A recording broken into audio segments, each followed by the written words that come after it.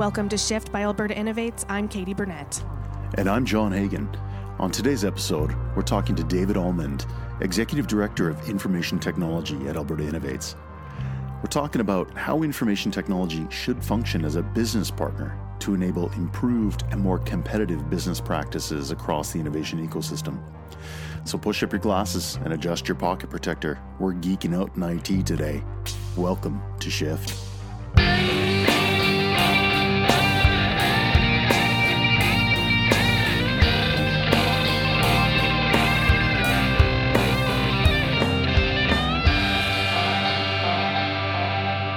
David, welcome. Thank you for being here with us today. Oh, well, thank you. My pleasure. So you are the head of our IT department. Correct, yes. What is it like to manage an IT department? What does that seems so complex? It is, because you're combining or you're mixing together many different requirements. First off, you're dealing with your team, and you're trying to motivate them and keep them, I guess, given the right motivation to keep going, but at the same time, you're dealing with every part of the organization, and everyone has conflicting needs, and sometimes there's disputes over where the priorities lie. So you're not only dealing with the team, but you're dealing with the groups inside the organization, and at the same time, you've got to be looking out the landscape of what's going on out there, understanding the world as it's hitting you, the new technologies, and learn the community and what's out there. So it is a complex job. So it's more than just repairing frayed cords and replacing monitors. It should be. It should be. Sometimes it's not, but I think for IT to be successful, you've got to be a business partner. You've got to be bringing solutions to your business rather than waiting for them to tell you what they want. I think that is a mistake that some IT organizations have made, is they've trapped themselves into being a receiver of orders rather than being a partner in solving problems and advancing the organization. I like how you put that. So let's take a little bit of a step backwards here. What is your background, David? Where did you come from? What are you interested in? I'm a native Edmontonian. I was born here, raised here. I had my first job. My first career was with Imperial Oil.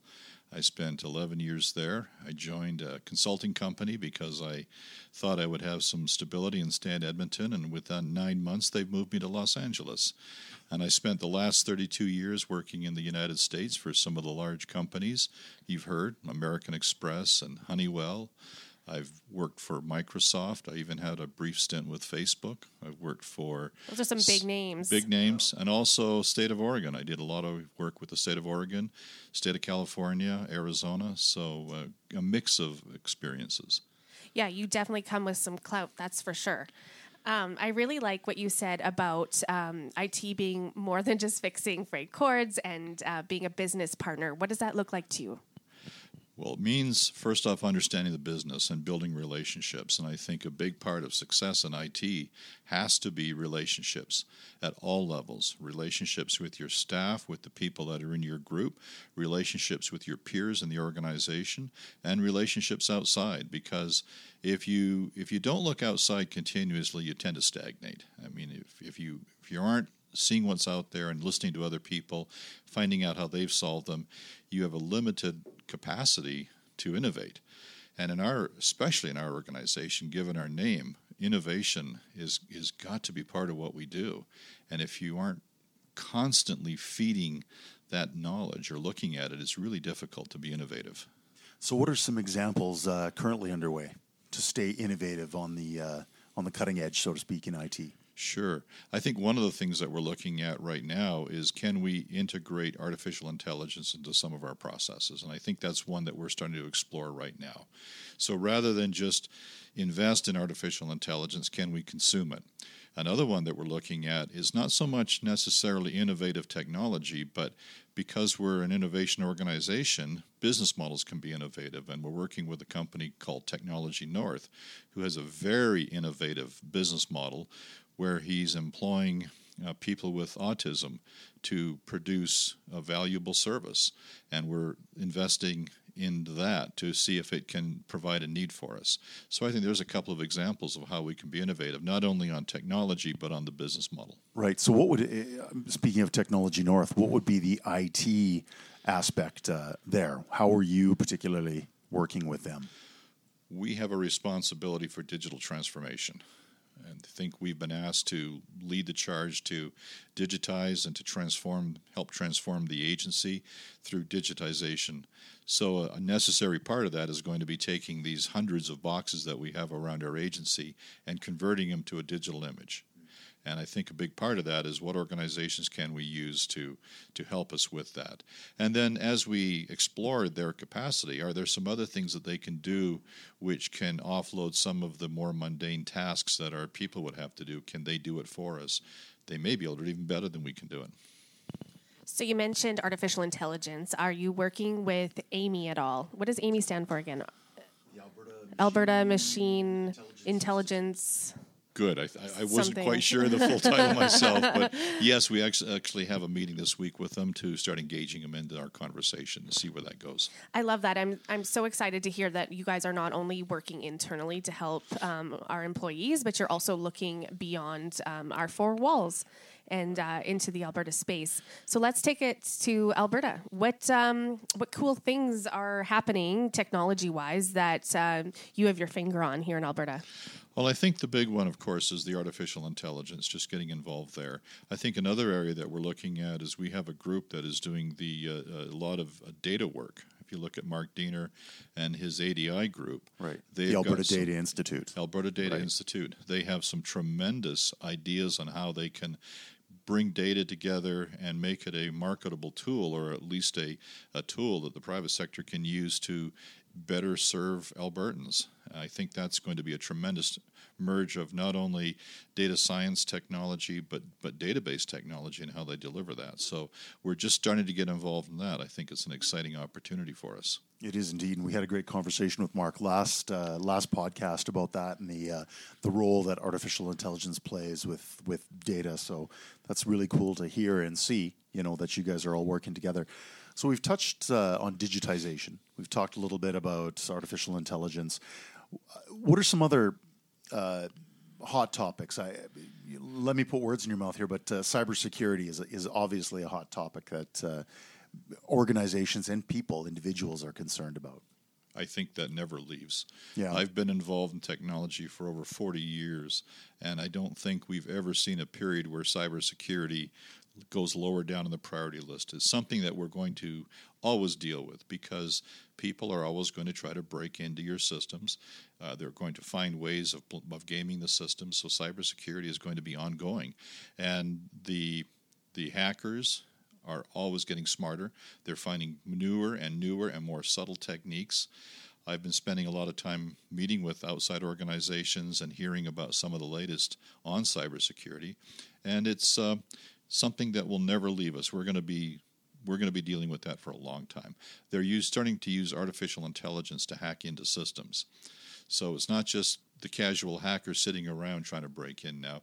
We're dealing with smart systems trying to break into your system. So we need to be defending it on that basis. Wow, that level of sophistication is frightening, mind-boggling, but also, knowing that there's people on the other side, the white hats. Is that the good guys? Is that what the good guys are called? The white hat hackers. Working to try to maintain those systems. That's good to know. So what are we doing in terms of, I guess that's giving away trade secrets. We can't really get into that, can we? I can talk generally. Yeah, One of the positions I'm creating in my team is an enterprise architect and / cybersecurity. We don't have the size of operation to warrant a full-time security person, but I wanted to focus those energies in one area.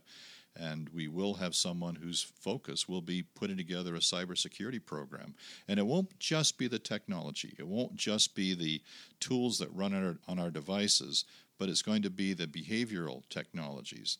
Most of our hacks still come from people accidentally hitting a phishing email or something similar.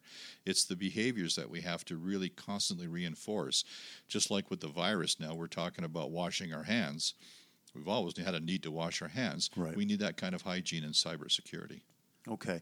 That, when going back briefly to our original question about, your background and the challenges inherent in running, an IT department, you said phishing. And I know when you've got a staff of 500 plus, I'm not sure exactly what we're at, but man, that's got to be just a real headache's probably not the right word, or maybe it is.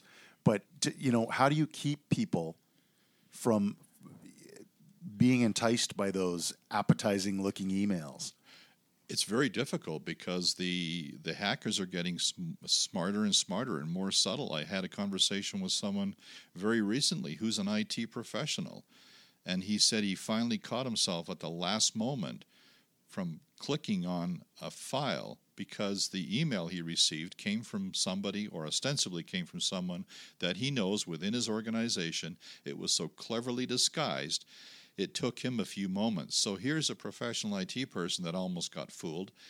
How does that deal with the average person who only comes across this once in a while? So that's why we need to be very aggressive in reminding people about good hygiene and how to recognize, because the bad guys are getting smarter and more subtle in how they fool us. Right. Now, is there a service, and I know the IT department is we've discussed, it's got the internal focus. We are working with some outside partners somewhat. We're always staying on the cutting edge of the technology. What about the businesses that we support and work with?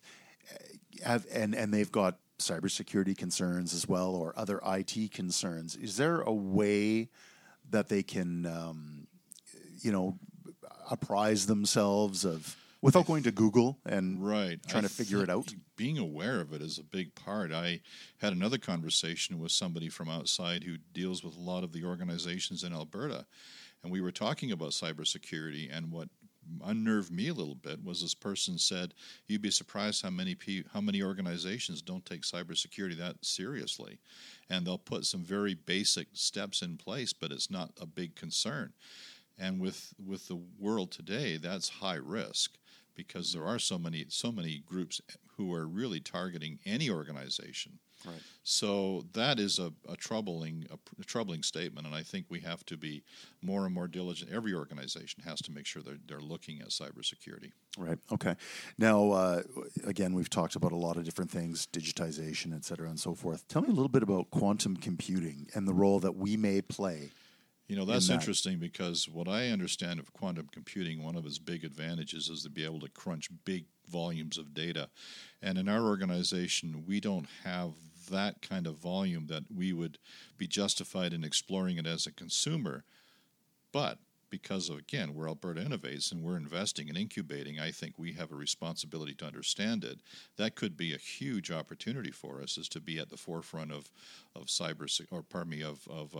quantum computing. Understand it, invest in it, and build that base of knowledge in the province.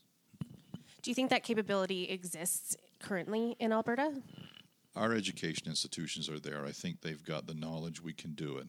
It's something that we just have to invest in. It's a lot of money, and when you look, we may be at a point where some of the big organizations have already done that. I'm hearing that there are some firms now that are talking about their work. Like Honeywell just announced they're digging into quantum computing and are making some announcements coming up. So there's going to be a challenge in getting there. But it's probably worth looking at. It's one of those technologies that will have huge implications. Mm-hmm. So now we focused a bit of time talking about cybersecurity. So let's take cybersecurity and compartmentalize that and put it over to the side. But if I was to ask you one question, if there's one takeaway that you want people and enterprises, businesses to take away from this conversation, what would it be in your mind? Technology can play a real key role in transforming your business. And I think there's a couple of forces I see in our economy in Alberta. One is we have to be very competitive. And I think one of the questions in my mind is, are we as productive as other parts of the world? And if we're not, how do we get there? And one of the economic conditions that we may be facing is that we've had such a bubble of income from the oil business that I don't know that organizations have really been tested to become as efficient as possible. So I think the issue I see is, can you take IT and use that as part of your program to improve your efficiency and become competitive on the world stage? What does that look like to you? Like, what's the ideal? First off, really understanding what technology is out there and how to use it, and not being afraid of using it. And then the second part is, where there are obstacles, how do you break them down?